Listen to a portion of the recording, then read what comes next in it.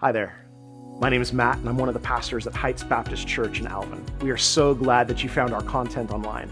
We would love it if you would connect with us at heightschurch.org/connect, and we'd love to see you in person. We worship every Sunday at 10:30 a.m. Thanks for joining us.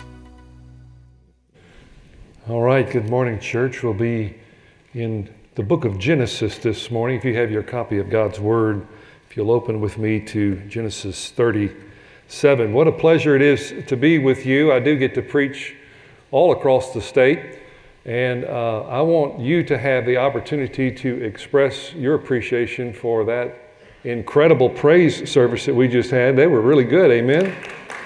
Thank you so much, worship team, for leading us into the presence of the Lord. My hope is built on nothing less than Jesus' blood and righteousness. It reminded me of 1 Peter chapter 1. Blessed be the God and Father of our Lord and Savior Jesus Christ, who according to his great mercy has caused us to be born again. You do realize that you're born again, not of your own choice, that God has called you. The opening verses of 1 Peter says that he knew you chosen before the foundation of the world through the sanctifying work of the Holy Spirit to obey Christ, be sprinkled with his blood. Blessed be the God and Father of our Lord and Savior Jesus Christ. I need an amen to that. Amen. Caused you to be born again to a living hope through the resurrection of Christ Jesus from the dead. Do you know what you've got in store for you in the future?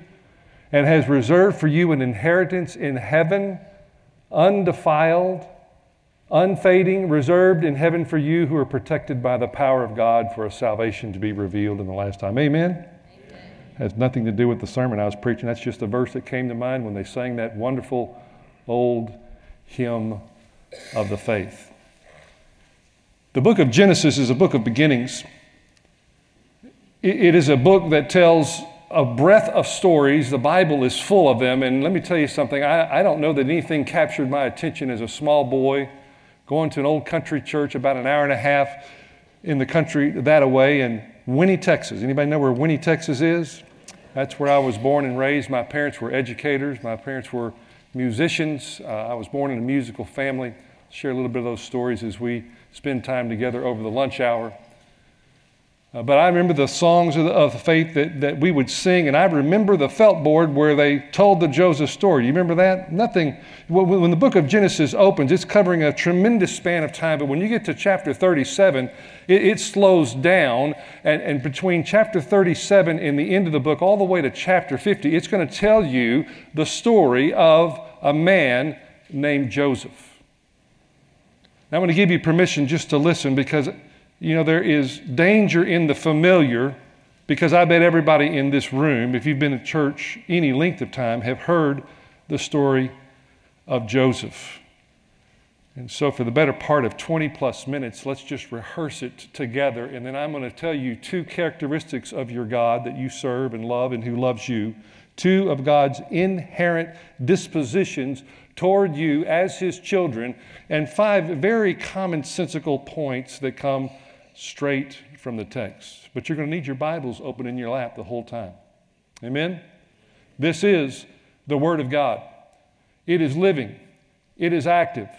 It is sharper than a double-edged sword. It divides joint and marrow, soul and spirit. It judges the very thoughts and the attitudes of the heart. This is God's breath. It's God-breathed, God-ordained. It is inerrant. It is accurate. It has a veracity that means as much today to your life than any book you've ever picked up. Do you realize the treasure that you have in this book? Somebody ought to say amen to that. Now, you people, y'all got to wake up, amen? Now, I'm from the country, but it's almost noon. You people y'all can get up early out here, don't you, in Alvin, Texas? The story of Joseph really has 5 distinct scenes, and the first scene opens in chapter 37. I might call it a family feud. For those of you that are familiar with the backstory, there's a man named Abram. God has chosen him, made his promises to him. And then Genesis begins to tell the story of something we call commonly the patriarchs: Abraham, Isaac, Jacob, the great deceiver who's renamed Israel. And by the time you get to Genesis chapter 37, notice in the book in your lap in verse 1, it says, "Now here are the generations of Israel, Jacob." And immediately it goes to what is one of his younger sons, a boy named Joseph, and it mentions his age as his story starts. He is 17 years old. Now here's his challenge. He lives in one of the most dysfunctional, jacked up families you will read about if you read the totality of your scripture. I mean, the Bible is not a Bible, a story of fairy tales. It's real life, real people just like you and me. And Joseph's family is incredibly dysfunctional. Some of that has to do with his mom and his dad's other wife. You see, because you remember the story, right? Where Isaac comes and he falls in love with Rachel, but he gets deceived and he wakes up on the morning after his wedding, after he worked 7 hard years for us, and lo, it was not Rachel, but Leah, the older daughter, the one who had weak eyes. She was cross-eyed. I would have given a whole lot of money to see that wake-up call, wouldn't you? But he loved Rachel so much, he worked another 7 years, and it seemed like just a few passing days, he takes his favored wife, and then these two girls have a competition for who can have the most babies. You see, Rachel's womb is closed. Leah, boy, she's cranking them out. And then when Leah doesn't feel like she's cranking them out fast enough, she starts giving him her handmaidens, and Rachel's giving her husband her handmaidens. Let me tell you something. It is a sexual free-for-all in this house. The Kardashians, keeping up with the Kardashians, heck, keep up with this family. But one of the reasons I mentioned a little bit of that backstory is so that you can understand the context of chapter 27 in this family feud. You see, because if you read even the first 5 verses of chapter 37, you find that these older brothers, which are in fact Joseph's half-brothers, they literally can't stand him. They hate him. They envy him. They're jealous of him. If you read the scripture in your lap tonight, you ought to read this story before you go to bed. I tell you what, it's kind of one of those cliffhangers. You just can't put it down. Because it's filled with so much intrigue, so much humanity that we can all relate to. The Bible says they couldn't even speak friendly to him. And then God started doing something in Joseph's life. He started giving him dreams. And he begins to share these dreams with his brothers. And the dreams have as their inference, as the thing that kind of is projected in the dreams, the fact that his brothers will bow down to him. He said, listen, we were in the fields, we were binding up our sheaves. My sheaves stood up, your sheaves bowed down to my sheaf. His brother said, listen, what are you talking about? You mean you think they're actually going to rule over us? He has another dream. I mean, that's, a few days later, he says, hey, listen, I've had another dream. They said, oh, goody, goody. Tell us again. Oh, this time the sun and the moon and the stars, they bowed down. Even his father said, look, son, he rebuked him, the scripture says, but he held all of these things in his heart. They hated him. He brought a bad report about his brothers. He's a tattletale. It's a dysfunctional family. There is no friendly table talk at the dinner table in the house of Joseph. It is an incredibly, incredibly dysfunctional family. There's a family feud, and so what happens is these brothers can't stand him so much that as they go, they leave him at the house with his father because he was the father's favored son. This is where the coat of many colors comes in. And so he's a favored son of the father. He's given preference over all the brothers. They hate him, but they go out and do their thing in the field. Joseph was a shepherd, but he's at home, and his father says, go check on the welfare of your brothers. Go see if the flock is okay. You see, they went to a place called Shechem, which if you read a few chapters back is another place that has a whole lot of rape and incest and carnage and death. You see, there was a girl named Dinah, the daughter of these other brothers, that got raped, and they tricked an entire town into getting circumcised, and while they were immobilized, they went and they massacred the whole town. This is a really, really Bad story.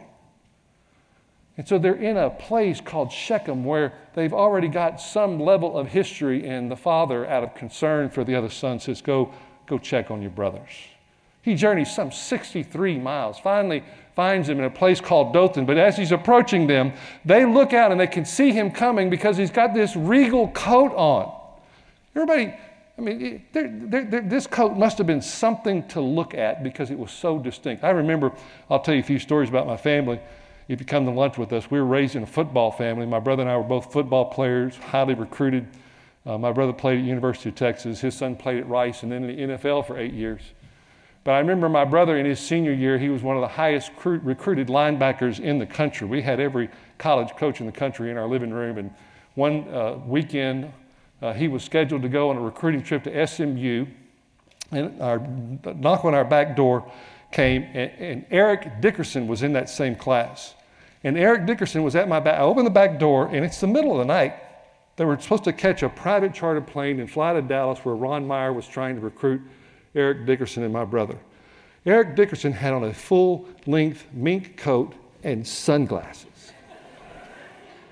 Now, I'm from Winnie, Texas. I'm a redneck kid from the sticks. I thought, what in the world? I can still see him. I close my eyes, I can still see Eric Dickerson standing at my back door with a full-length trench coat on, looked like mink. I'm sure it was fake. Wearing sunglasses. Before that song came out, I wear my sunglasses at night. Eric Dickerson was doing it in Winnie, Texas. It was quite a sight. But they see him, they can recognize him, and they hated him so much they plotted to kill him. They say, oh, here comes that dreamer. Let's kill him. Now that's not just friendly dislike, friends. That's pure hatred. And so as he comes, they plot to throw him in a pit, take his coat of many colors. They stripped it off of him. Their plan was to act like a wild beast ate him, and they throw him into a pit. Reuben, the oldest, intercedes. Now this is a key point. You see, because in interceding for his brother, his intent was to rescue him and restore him back to the father. But somehow he wanders off, and here comes a couple of tribes of Ishmaelites and Midianites, and they say, well, we shouldn't kill him. I mean, his blood would be on our hands. Let's sell him. Let's make some money. So they pull him out of the pit while Reuben is away, and they sell him for 20 pieces of silver. Can I tell you something? That's a family feud. That's a dysfunctional family. Now, I've been a pastor for a number of years. I'm not a pastor anymore. I miss being a pastor. I miss the responsibility of shepherding God's people, watching out for their welfare. But in the 13, 14 years I did it, I can tell you I've seen some families in such tremendous disarray, dysfunction, hurt, hang-ups, that there is answers for addressing the dysfunction of a family. Before this story ends, these brothers are going to be reconciled. But it's noteworthy to pause at this point and say, but it wasn't here. For heaven's sake, they've just sold him into slavery. And so there's this family feud. And so as the story progresses forward, again, we're just rehearsing the elements of the story so I can give you 2 characteristics of the God that loves you and you love, and 5 exhortations, 5 pieces of things that I hope will make sense to you.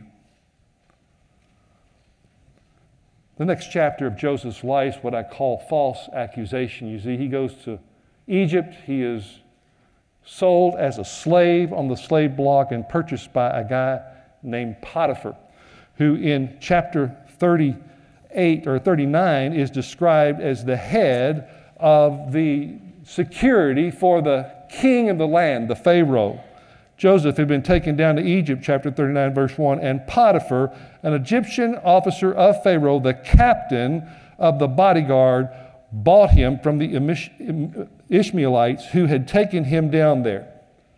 And so he goes from a pit into a household, but he is a household slave. Has done nothing wrong, and yet his circumstances would be incredibly confusing to him. Favored by his father, serving his father, betrayed by his brothers.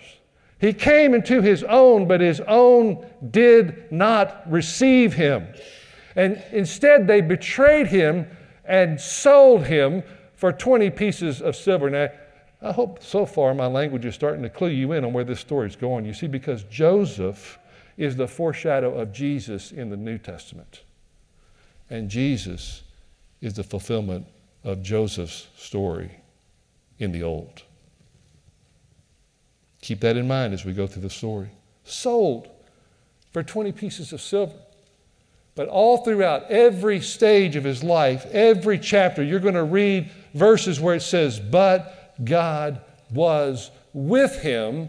He made him a successful man, and everything that he touched prospered. You see that in verses 2, in chapter 39, in verse 4. And so every stop of the road for Joseph, from this point on, you're going to be reading that God was with him in his circumstances. Friend, can I ask you a question? I don't know what you're going through this morning, but sometimes things don't go the way you want them to go. Amen? Sometimes, but through no fault of your own, you may be doing the right thing, but the wrong things may be happening to you. Amen? Sometimes you may be passed over for a promotion. Sometimes things may be such that somebody's done incredible evil towards you. Can I tell you something? Don't ever forget that God is with his children. He never forsakes us. He will never leave us. He will be with us on every step of every journey. This is a micro story in a macro plan that God has. You see, God has a plan for this world. And this plan for his world, because he has a plan for this world, there is a plan for a specific person, a nation, a man named Abram who became Abraham, who God makes incredible promises to that are going to be fulfilled as this book tells its story of redemption.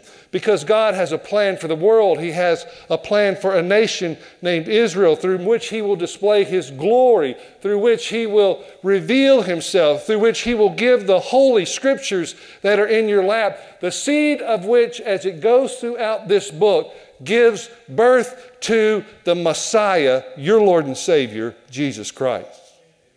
God's got this big story, and here's the exciting news. If you're sitting here listening to this, you're intended to be a key part of it. You are his workmanship, created in Christ Jesus unto good works which he preordained, predetermined for you to do. You do realize you have a role to play in the grand story of God. If you look at me and say, I'm a Christian, I'm a Christ follower, I've been saved by grace through no merit of my own, I did not warrant any of this goodness, this good news of the gospel, but God saves you in order to use you to progress his story forward for his glory.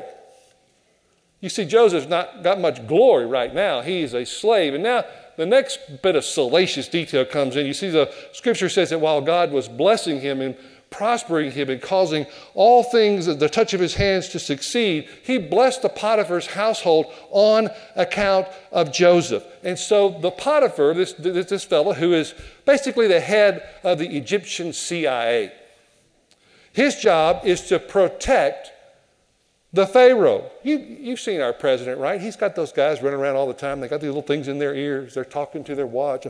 I mean, the president of the United States has a specific detail assigned to protect him, to monitor everything that he does, his movements, his food, everything. One of these guys was a member of the church I pastored. He told me some stories. He said, if you ever tell these stories out loud, I'll have to come and kill you. But it's amazing how intricate and how detailed and how specific that is. That's who this guy Potiphar is. And so he's so impressed with this boy Joseph that he puts everything in his household under his control. He said, listen, you run the whole thing. The only thing I will pay attention to is what you eat. I'm not sure why that's in there, but that's what my wife does to me. Every time I try to eat a bowl of bluebells, she's wanting to monitor it. Amen? I'm bitter, but that's okay. Potiphar puts everything under the control of Joseph, and now here comes the problem. The scripture says that he was handsome and well built. And all the women said, come on now, ladies. He was easy on the eyes, and he was buff. That's what the Scripture says. Now listen, the Scripture, can I just remind you of something? The Scripture talks to real issues in this life. So let's don't act like that you don't know that there's some people that are just prettier than others. She looks at him, and the Scripture says that she desired him, and she doesn't beat around the bush. The Scripture says she grabs him and she says, come, lie with me, which was an invitation to intimacy. And not only did she do it once, she did it day in, day out, repetitively. She was relentless. Joseph's response is, I cannot, how could I do this wicked thing? The master of this house has entrusted all to me. You are his wife. How can I betray his trust and do this great evil in the sight of my God? But she just won't let up day after day. We don't know how long he was in Potiphar's house, but as long as he was there, she was after him. So much so that because he was reluctant, one day she set the stage where no one else was in the house, and she comes and she grabs him and says the same thing, same invitation to an illicit, ungodly, evil act. And the Scripture says, boys, listen to this. Young men, listen to this. He did not try to reason with her. He ran. He fled. You get into the New Testament, there's only one sin where it says to flee from. It's flee immorality, flee sexual immorality. He left his coat and he hightailed it out of the house to the outside. But like his brother stripped off his coat of many colors, now she's got his coat. And this woman fulfills that saying, hell hath no fury like a woman scorned. She begins to scream. She begins to levy false accusation. You see, there's a family feud, and now there's this false accusation. She said, this Hebrew that you brought in the house, he's trying to make sport of me. And he came and he grabbed me and he tried to force himself on me, but I screamed and he ran away and I've got his coat. Potiphar comes home. She tells the same story. And he's angry. But he also knows his wife. You see, because the punishment for adultery in the Egyptian law code is death. And instead of killing Joseph, he probably said, yeah, I bet I know who was on to who. And he puts him instead in prison. So we have a family feud. We have a false accusation. We have the same repetition of the story. God was with Joseph even in the prison. The jailer put all things under his charge. Everything that he touched flourished. And so suddenly there's two new occupants into the prison. It's the baker and the cupbearer of the Pharaoh.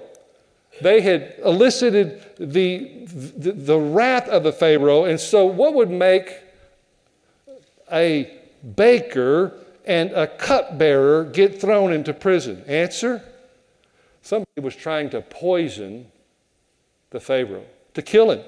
Do you know who would have investigated that? Do you know who would investigate that? In all probability, Potiphar. And so here Joseph's got two new people in prison. This story starts when he's 17. We do not have an indication of how long he was in Potiphar's house, but as Potiphar delivers Joseph to the warden, he probably said, or could have said something like this: yeah, my wife levied an accusation against him. It's probably her, not him. That's why I'm not killing him. I'm just going to put him in your charge. By the way, this kid's got the Midas touch. Everything he touches turns to gold. And so the jailer treats Joseph with the same treatment as Potiphar. He puts him in charge of the whole prison. And suddenly here come these two new prisoners in, the baker and the cupbearer, and they have a dream. And the Scripture says they woke up the next morning, their faces were troubled. Joseph noticed it. He said, why are your faces so downcast? Why are you so troubled? They said, we've had dreams and there's no one to interpret them. Joseph says, aren't all dreams God's to interpret? Please tell me what you dreamed. And they tell him stories. And he then interprets the dreams for the two men. All the while there's an investigation going on outside of the prison. Potiphar, in all probability, in charge. He told the cupbearer, here's the interpretation of your dreams. In 3 days, you're going to be restored to your place, and you will continue to be the Pharaoh's cupbearer. But he told the baker 3 days from now, they're going to take your head, they're going to get hanged, and the birds are going to eat your flesh. Not such a really good story for one, really bad story for the other. But the bottom line, it was the baker that was trying to poison the king, not the cupbearer. They get restored. Joseph says to the cupbearer, hey, listen, would you do me a favor? When you get out of here, would you put in a good word for me? You see, because there's a family feud in the first chapter. There's a false accusation in the second chapter of this story of Joseph. In the third chapter of this story of Joseph, there's a forgetful friend. He says, sure, man, you get me out of here. I'll tell the Pharaoh. He says, listen, tell the Pharaoh I've been kidnapped. I'm in prison for nothing wrong that I did. Put in a good word for me. But the scripture then ends in Genesis chapter 40 by saying simply, yet the chief cupbearer did not remember Joseph. And a full 2 years pass, and our friend Joseph is still in prison. We had this family feud, this false accusation, this forgetful friend, and then there's this frightful dream that the Pharaoh has, and here's where our story begins to take a little bit more focus. These are going to be related to the 5 points that I'm going to challenge you on. He has a dream. There's a big, fat, sleek cow that comes out of the Nile. And it's followed by this gaunt, ugly, skinny-looking cow. And the skinny cow eats the fat cow, but the skinny cow stays skinny. And Pharaoh wakes up and goes, man, I got to quit eating pizza so late at night. And then he fell back asleep, and then there was this plump grain of corn, and then it came out of the Nile, and this scorched, scrawny, gnarly piece of corn eats the plump corn, and it's still gnarly. And he wakes up, and the scripture says the next morning his spirit was troubled. He had a frightening nightmare. He couldn't make sense of it. He calls all of his people in his court, his magicians, his sorcerers. He tells them the dream. They looked at him and said, we don't have a clue. We do not know what you're talking about. We have no idea about the interpretation of the dream about the time that the cupbearer was coming in to giving his morning orange juice. And the cupbearer says, oh, you know what? I remember. There was this kid in prison. We had dreams. He interpreted them. And just as he interpreted it, it came to pass. His name is Joseph. The Pharaoh says, go get him and bring him into my presence. Boy, you talk about a reversal of fortunes. You know, a probability, some 13 years, either in Potiphar's house or the prison, probably more time in the prison than in Potiphar's house. He's waking up in a prison with a long beard and dirty clothes, because that's what you look like when you're in prison. Because the scripture says Pharaoh sent for him. They had to shave him and clean him up and bring him to the Pharaoh, who said to him, it's told to me that you can interpret dreams. Boy, here's a key point in the life of Joseph. If I'd have been Joseph, right then I said, you bet your bottom dollar I can. But he said, it's not in me. It's not in me, Pharaoh, but the God that I serve. The God that I serve will tell you the interpretation of dreams. He relays the dreams to him, and let's then pick up into the storyline in chapter 41, verse 29.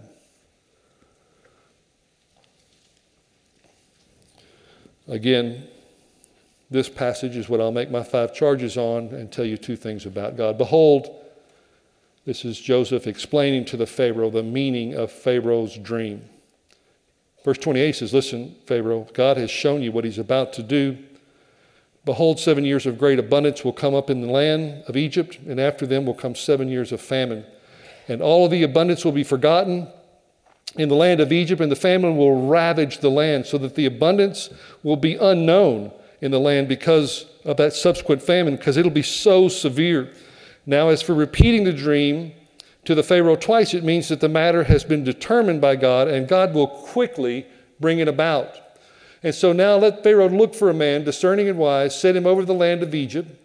Now let Pharaoh, I'm going to say a few words, I want you to repeat them. Take action.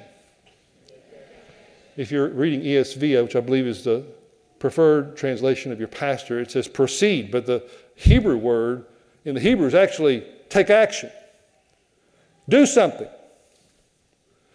You see, he asked him for the interpretation of the dream, which he gives him, but he then proceeds to offer the Pharaoh counsel or instruction on how to address a coming crisis.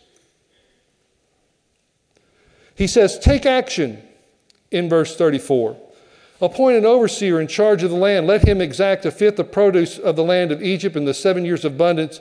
Then let them gather. Say gather. Then let him gather all of the food for these good years that are coming and store them up. Say store up. Store up the grain for the food in the cities under Pharaoh's authority and let them guard it. Say guard it. And let the food become as a reserve. Say reserve. Let the food become as a reserve for the land for the 7 years of famine which will occur in the land of Egypt, so that the land will not perish during the famine. And the proposal seemed good to the Pharaoh and to all of his servants. You see, here's a family feud that has a chapter 1, a false accusation in chapter 2, a forgetful friend in chapter 3, full 2 years, and then it was God that gave Pharaoh this frightening nightmare, but it's a frightful famine. Listen, the land had never experienced anything like this dream was suggesting. And Joseph's counsel to the king is make provision today for a challenge that we will certainly encounter in the future.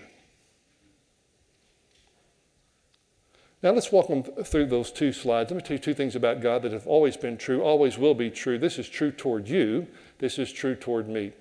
It has to do with the 2 facts that God is both sovereign and providential. These are theological concepts, but let me give you a short, I think, accurate definition of both. When I say that God is sovereign, I'm saying that his will is the final cause of all things, that he is free and able to do all that he desires, that no plan of his can be thwarted, no weapon formed against him will prosper.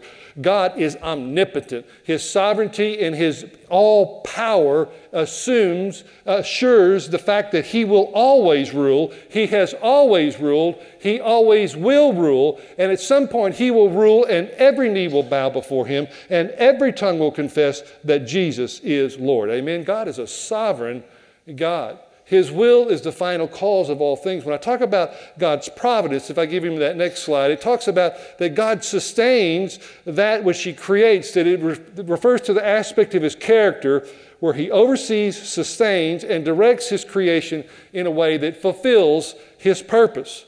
That there's no way for God to ever be surprised or to find himself in a circumstance where he says, geez, I didn't see that coming.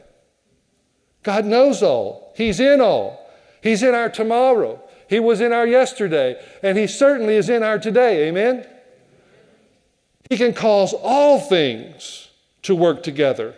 It doesn't say that he causes all things, but he can take all things, even evil things like Joseph's life, and weave them together in such a way that it accomplishes his will in his time according to his purposes. Why? Because God is sovereign and God is a God of providence.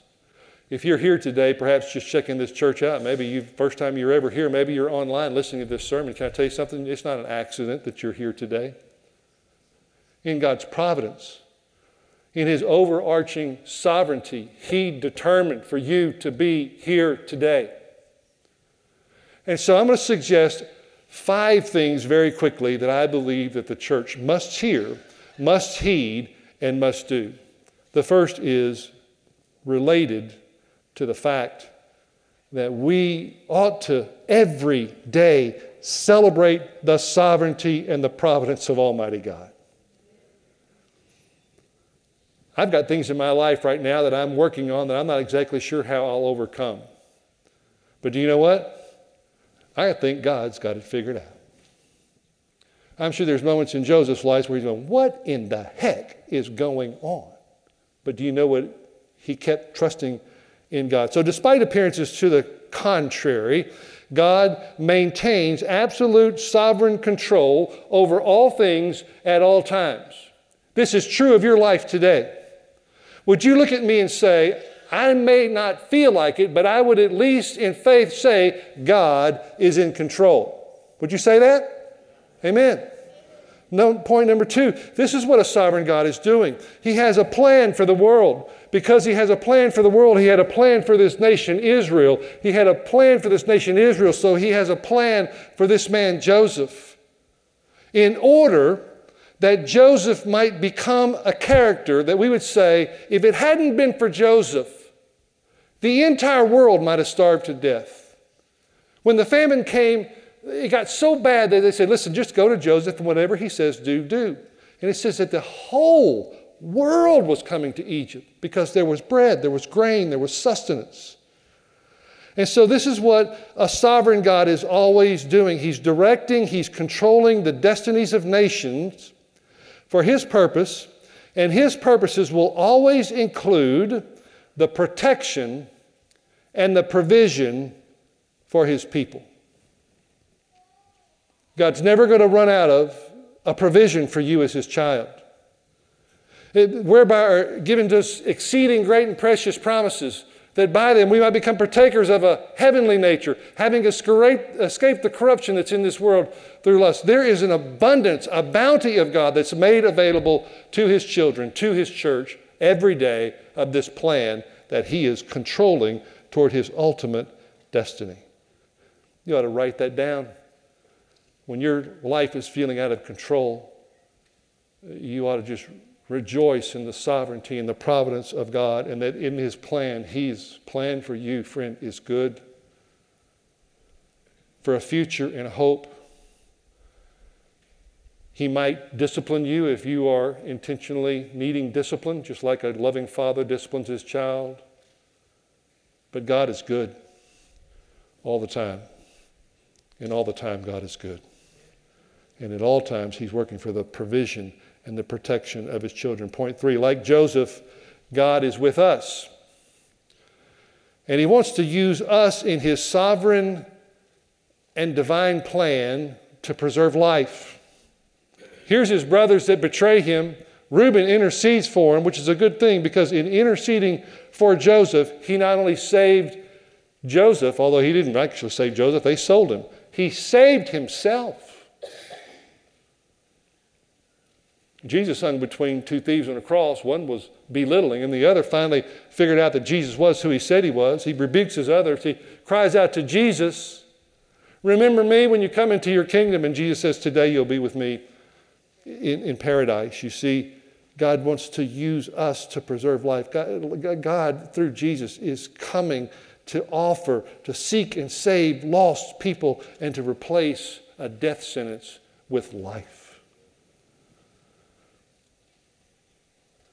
Point 4, like Joseph, we must steward well the abundance of our current condition in order to establish reserves and provisions for future needs. My time's getting away from me, and I apologize, but let me just tell you very quickly that we are in the midst of the largest transfer of wealth in the history of the modern world.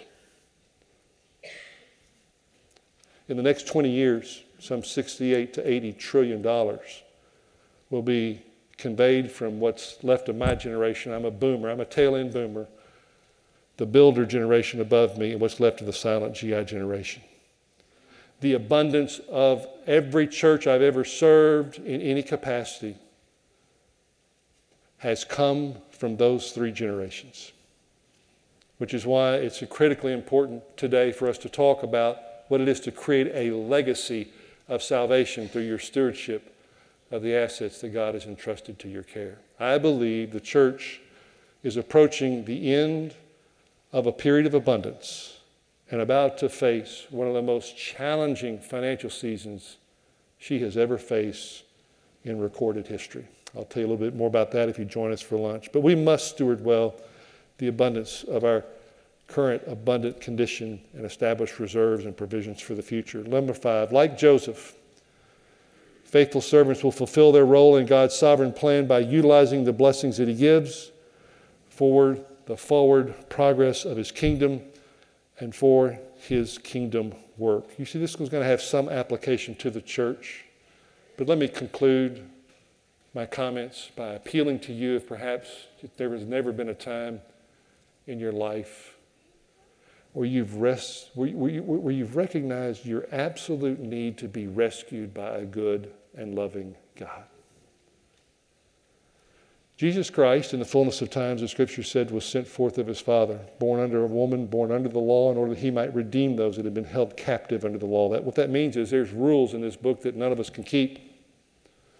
That means that there's rules in this book that if it is a proper reflection back to us, we would all agree with what Paul wrote in the book of Romans, that we're all sinners.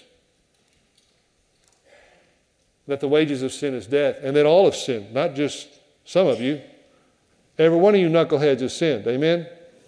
That's the first amen I've got. Y'all are getting better.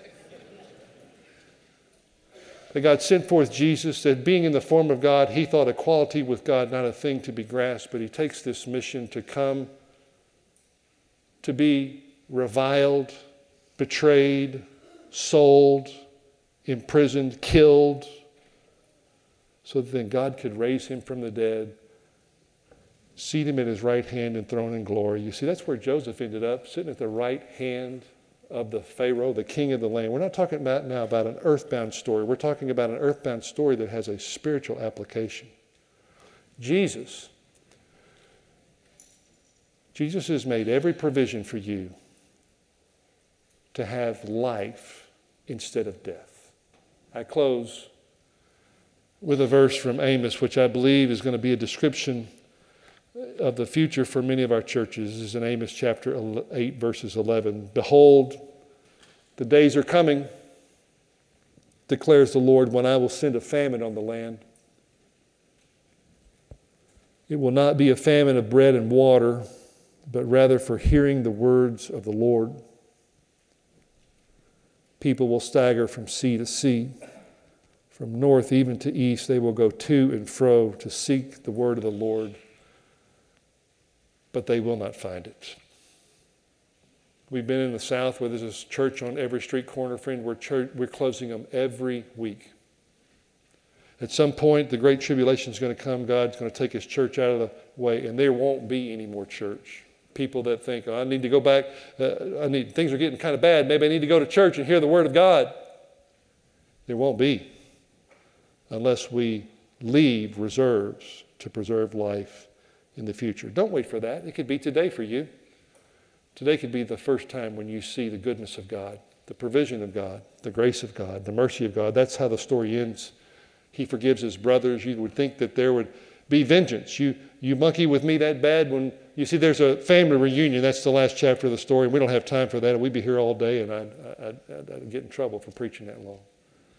But when his brothers do finally reunite with him, they are petrified that he is going to judge them and kill them. You know what he does? He simply says, you meant it for evil, but God meant it for good. He sent me here ahead of you to preserve life. He sent me to preserve a remnant in this earth. As for you, you meant evil against me, God meant it for good. You see, I believe this is one of the easiest salvation sermons and appeals that your pastor is fixing to make to you. Don't leave here today. Don't leave here today with any question of your eternal destiny. God's made this abundant provision for you. Every head bowed, every eye closed as our pastor comes and makes the close of our service. Would you listen closely to his words? Would you allow the Spirit of God to move in power amongst his people at the preaching of his word? And may you respond. May you take action. May you take action today on what you have heard. In Jesus' name I ask it. You know, the Bible calls us just to pray in our own words, in our own way. And so maybe you've never really prayed, or you say, I'm ready to place my faith in Christ, but I don't know what to say. Then I'm just going to pray a simple prayer that you can follow along with me right where you are. And it's God that knows your heart. And so you can simply just bow in prayer and say, Dear God, today I'm ready to place my faith and trust in Jesus as my Lord and Savior. Thank you for saving me. Amen. You know, if you've prayed that prayer today, first and foremost, we are proud of you.